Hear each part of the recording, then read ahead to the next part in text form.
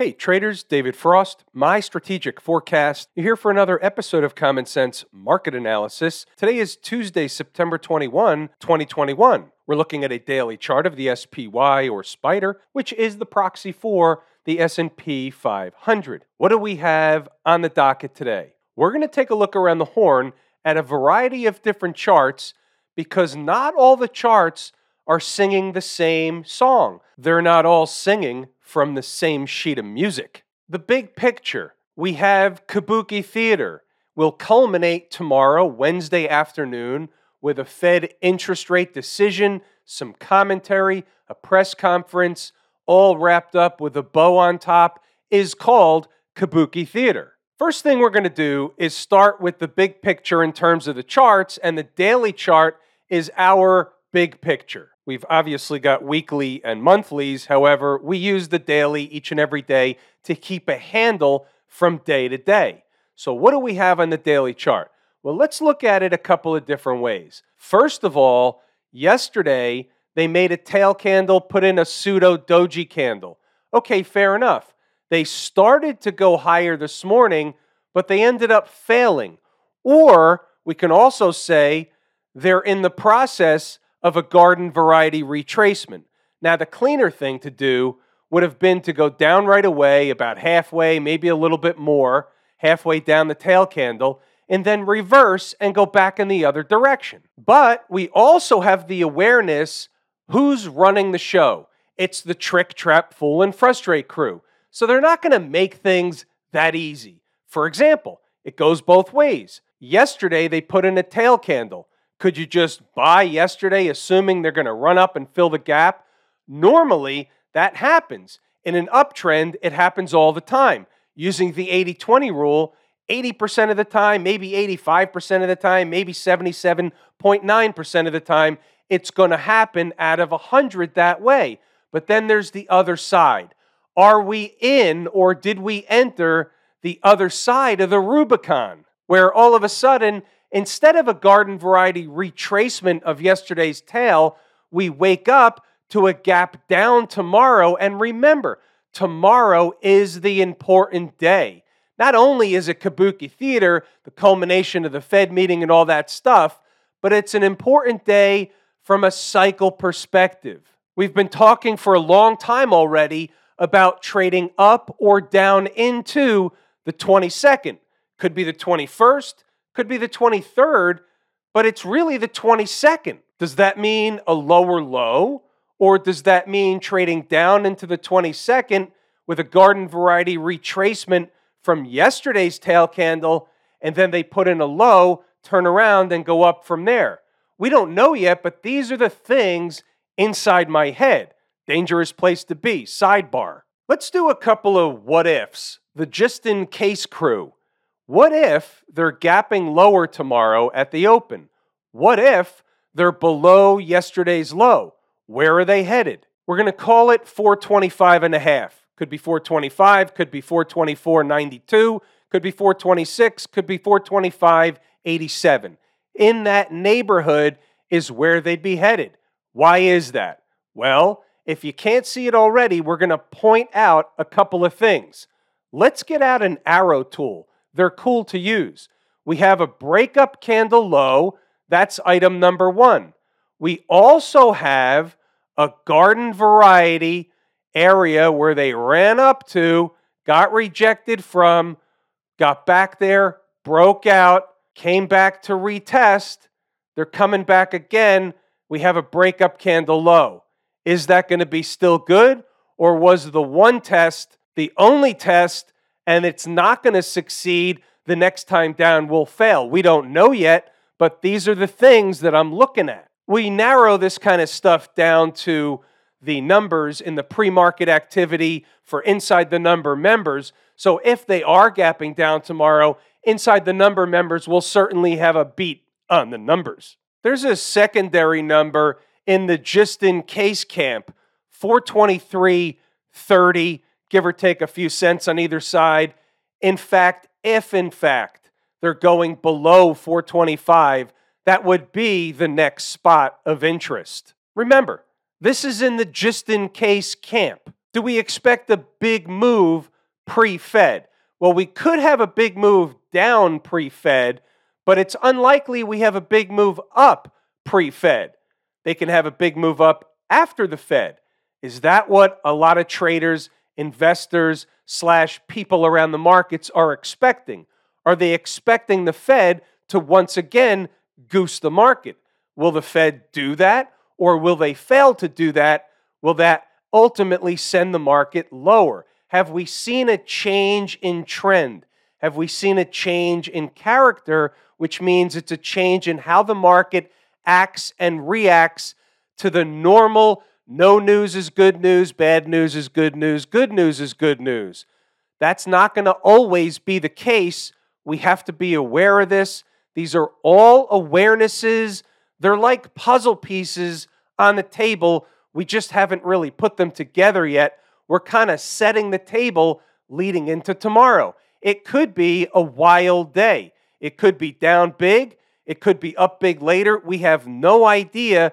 Be prepared. Expect the unexpected. Let's not forget, and I'm fully aware of the built-in excuse, which is the whole Chinese real estate thing, financial thing, whatever's going on over there with a potential Lehman type event that they've got brewing over there, quote unquote, so they say. This is linked to the Evergrande crisis, as they call it. Now, we don't know whether that is or is not something to pay attention to, but what we do know is that if the market is down and they don't have another excuse, that's a convenient one. They're going to bring it back around. 240 chart, just to make mention of what we're looking at from a 30,000 foot view perspective. We have also a tail candle like we do on the daily. It's a different type of candle. However, it's still a bullish candle nonetheless. They put in a low, they rallied off the low, they closed near the high. That's a bullish move. Doesn't matter whether it fails later. It's classified at the time as a bullish move, so it goes into that kind of candle is bullish the majority of the time using the 80-20 rule. Walks like a duck, talks like a duck. It's generally speaking going to be a duck. We approach the markets with common sense and logic. Are they failing, or could they just be running a retest of that candle? It could be both, and we don't know yet.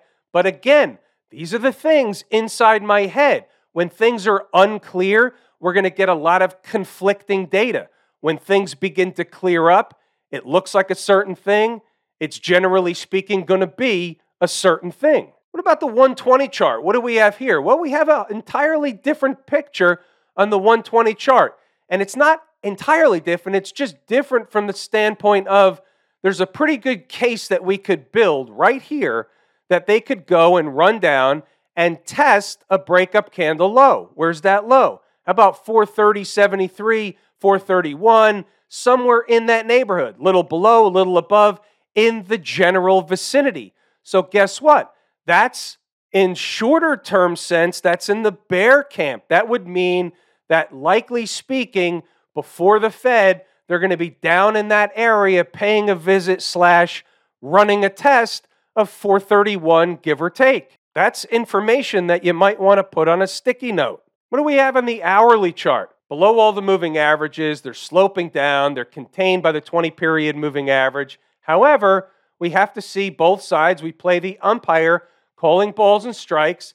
And why can't this be a bullish, flaggish kind of move that's not necessarily ready to release the energy in the upward direction? And by the way, what would the upward direction accomplish? They would accomplish filling the gap. All in all, is it likely or unlikely that this gap doesn't get filled, the trapdoor opens, they trade away and never look back? That's in the unlikely camp. It can happen. Anything can happen. But it's likely that they're going to fight back to fill the gap. They're going to make it look like they won't, but then ultimately they end up doing the thing that it looks like they're not going to do. That's the way the market works. That's the design. That's the schematic that the trick, trap, fool, and frustrate crew uses. What's on the other side of that bullish flaggish thing we just drew?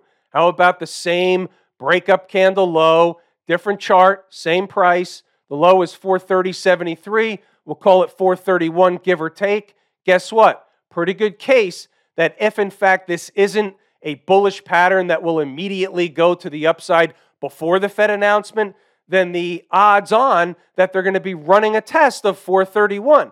Now I can see it or make a case for it at least on two separate charts. Third time's a charm. Why don't we pull out the 30-minute chart? You have another breakup candle low, same price. You can see both things. It's pretty obvious.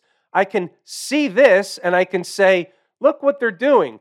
And if I draw it like this, you can clearly see, and it looks like, hey, why not go like this? But what happens if they break below the low, this channel low, right? This is a channel. If they break below the channel, then they're going to be headed for the breakup candle low, 431, slightly below, slightly above. And by the way, if, and it's a big if, but if that doesn't hold, then the floodgates are going to open for the lows and lower, and we're talking about those lower numbers we discussed before. Again, you have to be the umpire calling balls and strikes. If they in fact did make a trend change yesterday, and what I mean by that is we did the lower low thing instead of the higher low. That being the case, sure, they can try to rally back up, they can fill the gap, they can hit the moving averages, all that stuff. But from this point forward, the expectation is, my expectation is, they will not make a new high, and once they do rally, they will fail, they will come down lower, and it will be game on because they did breach Irene. Awareness. It's hard to kill a bull. They're going to make it look like the bears are wrong over and over and over again. That's the design. That's the way the market works. Also, food for thought. I've mentioned this before, but not in a very, very long time. The media has a role to play. Their job is to be bullish. Why is that their job?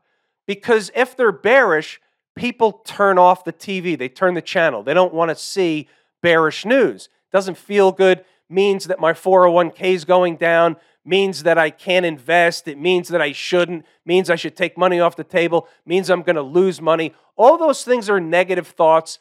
Our mind is designed, our psyche is designed to repel those negative thoughts. So ultimately, and the easy thing to do is, we just change the channel. I don't want to hear about it. The market will turn in a couple of days. Let me go and focus on something else. Well, the media's job, and this is the hosts on TV and all the guests, they all know this. They sell advertising. That's the way they take home a paycheck. If the advertisers flee because you and I turn the channel, they don't get a paycheck. You see how all this works? They're always going to look for an excuse to be bullish. It doesn't make them right or wrong one way or the other. You just have to be aware of what they're doing. I don't care what they say. If I'm listening at all, it's for two things. It's for material for these videos or entertainment. Let's check out Inside the Numbers. We'll run through the commentary. We'll circle back to Stocks on the Move. I'm going to highlight a couple of important things, but you'll be able to read the rest, pause the video, go back and forth, double check the work. I urge you to do that. Check me on the numbers.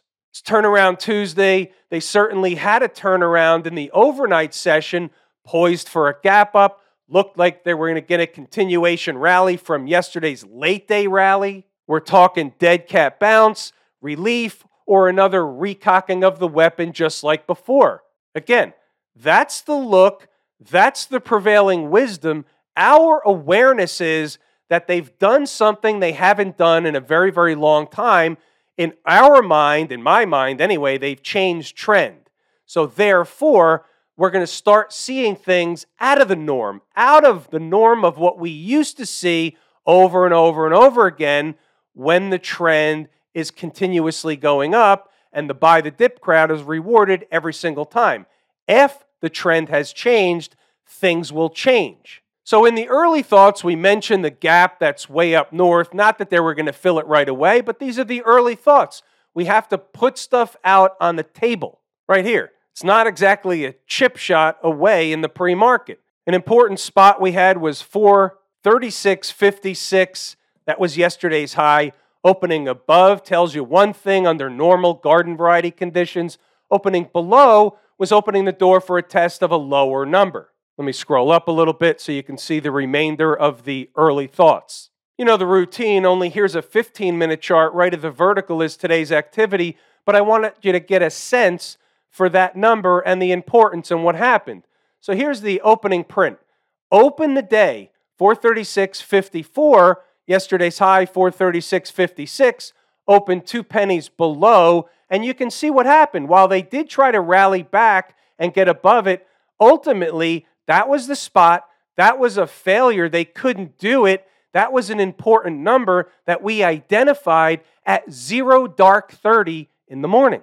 You have to be able to know your numbers, read the tape, understand what they're likely doing in the pre-market. That tells you what they're likely going to do around the open. It gives you important stuff, and you also have to look at stuff that other people aren't looking at. Case in point, let's move along. I want to show you something that's pretty neat. So here at 8:55, funny how this works. Here's a picture of the futures hourly chart. They ran a test of a breakup candle low and bounced. You can see it here vaguely, but I'm going to bring up the chart in a moment. Whether it holds in the end is another thing. Futures, ETFs, stocks, bonds, whatever, all charts act and react the same way. So here's the focus. The arrow's pointing to a breakup candle low. It's in the overnight activity, but again, it doesn't matter when it is. All charts act and react the same way. So they're stair-stepping higher, but what if they stop doing the thing that they normally do and they get below this breakup candle low on an hourly close? Well, guess what? That's not bullish, but bearish. So it's something that I'm paying attention to in the pre-market. I don't know how many other traders are. All right, let's get our faculties. Here's a picture. Here's the actual ES chart. Here's the candle. It's 4 a.m. in the morning. The breakup candle low is 43.69 and a quarter. And it's pretty obvious. You could see what happened. I'll just throw a line in around that area, and there it is. Once they got below and they closed below, look what happened. Here's a pit session chart. There's the exact price, 43.69.25. And guess what? Isn't that the same price we just looked at where we were talking about the high of day in the SPY? Isn't that the same spot? How you doing? This is where you scratch your head, you say, holy shit, this is unbelievable. Here's the SPY chart. There's that price. Same chart, same price. Pretty incredible stuff. Now, if you're intrigued by this stuff and you like the number stuff, then you're fascinated by that. If you're not, then you're thinking, what the hell is he talking about? All right, let's move it along. Again, this is at 8:55. The market's not even open yet. And we didn't know it at the time, but we had the actual price that mattered today before the market opened, lock, stock, and barrel. So let me scroll up a little bit. You pause the video and read the notes, go back to the charts, double check the work. 9:21. They ran a test and a spike of 435. Traders willing to take on some early risk may do so for a bounce back to at least retest yesterday's high and likely higher at some point. The risk of the trade is a failure at 435, and if they start closing candles below, opens a door for a larger move down, which can be below 434, yada, yada, yada. There can be more, we just don't know it until we see it. So we've got a caveat emptor up here. It's an early trade, it's a higher risk trade, it's aggressive traders. 435 is an important spot. Here's another picture, 5-minute chart, right of the vertical, today's activity. 435 is your spot. They come into it slightly below. If you pick them up, they bounce. They give you 7, 8, 6, 9 S&P handles depending on where you got in the trade. So yeah, it was a good trade, but they never went anywhere. They basically went sideways after that, 8 time off the clock, created what? Isn't this the exact opposite of what we just discussed, the possibility a few minutes ago? Here's a move down. Here's a bearish, flaggish thing. And guess what? They release the energy in the next or southern direction. The next move was down. It was what we call a continuation move. That's the mirror image of what we just discussed. That's possible, not necessarily probable, but possible on some of the charts we looked at earlier. All charts act and react the same way. And then guess what? This is for traders that have taken the Lazy E-mini Trader course. Look at this 5-minute chart, and guess what? They bottomed on time. Again, how you doing? Let's continue on. We haven't even got to the market open yet. So here's the way I was going to play it, or I was playing it, but they never got to 434 on the initial push. I'm a buyer of 435, also 434. So think of it like stocks on the move. So I'm willing to buy half at 435, half at 434. Nothing wrong with that. It's $1 apart on a $435 stock. Pretty reasonable risk-reward opportunity. On a trade like this, I do it with the ES futures. Some traders use exchange-traded products that are leveraged. Some use the intra-week or weekly options. You can buy the SPY itself if you have a big enough account. There's a multitude of ways to skin a cat. Getting above yesterday's high should allow the bulls back on track, tack on another leg higher. And for the record, GIS is close to a base hit, but found resistance at the fat round number, common and normal. I'm still holding it, just a little tidbit. That worked out to be the correct move. We'll circle back to stocks on the move. Looking for a shakeout operation at this point in time down to 435. Nice trade on Geis. Let's say they push higher. They didn't really do so. We don't have to worry about that one. You also have to have all the information at your fingertips.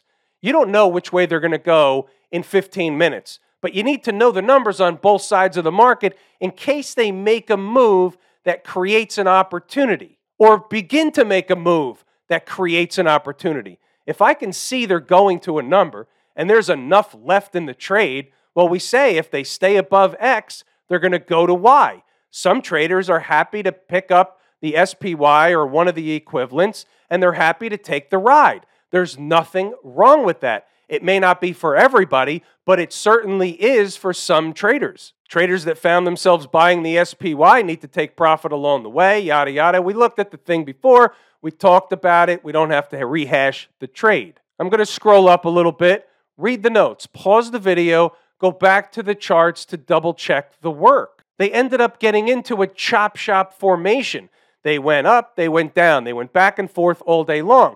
We looked at the chart and you saw the whole thing. They went in a channel back and forth all day long, creating the appearance, at least by close today, of the bottom end of the channel, but it's a channel nonetheless, potentially for a bullish flaggish thing. So when you think about that, that was a chop shop formation all day long. So what I'm going to do is just scroll up, pause the video, read the notes, check the numbers, go back to the charts, double check the work. See if I'm bonkers, see if I'm right, see where I'm wrong, the whole 9 yards, the whole ball of wax, the entire kit and caboodle. Again, we're almost at the notes. Then what we're going to do is circle back to stocks on the move. We started the day with 3 opportunities on the board. We finished with 4. One was a latecomer.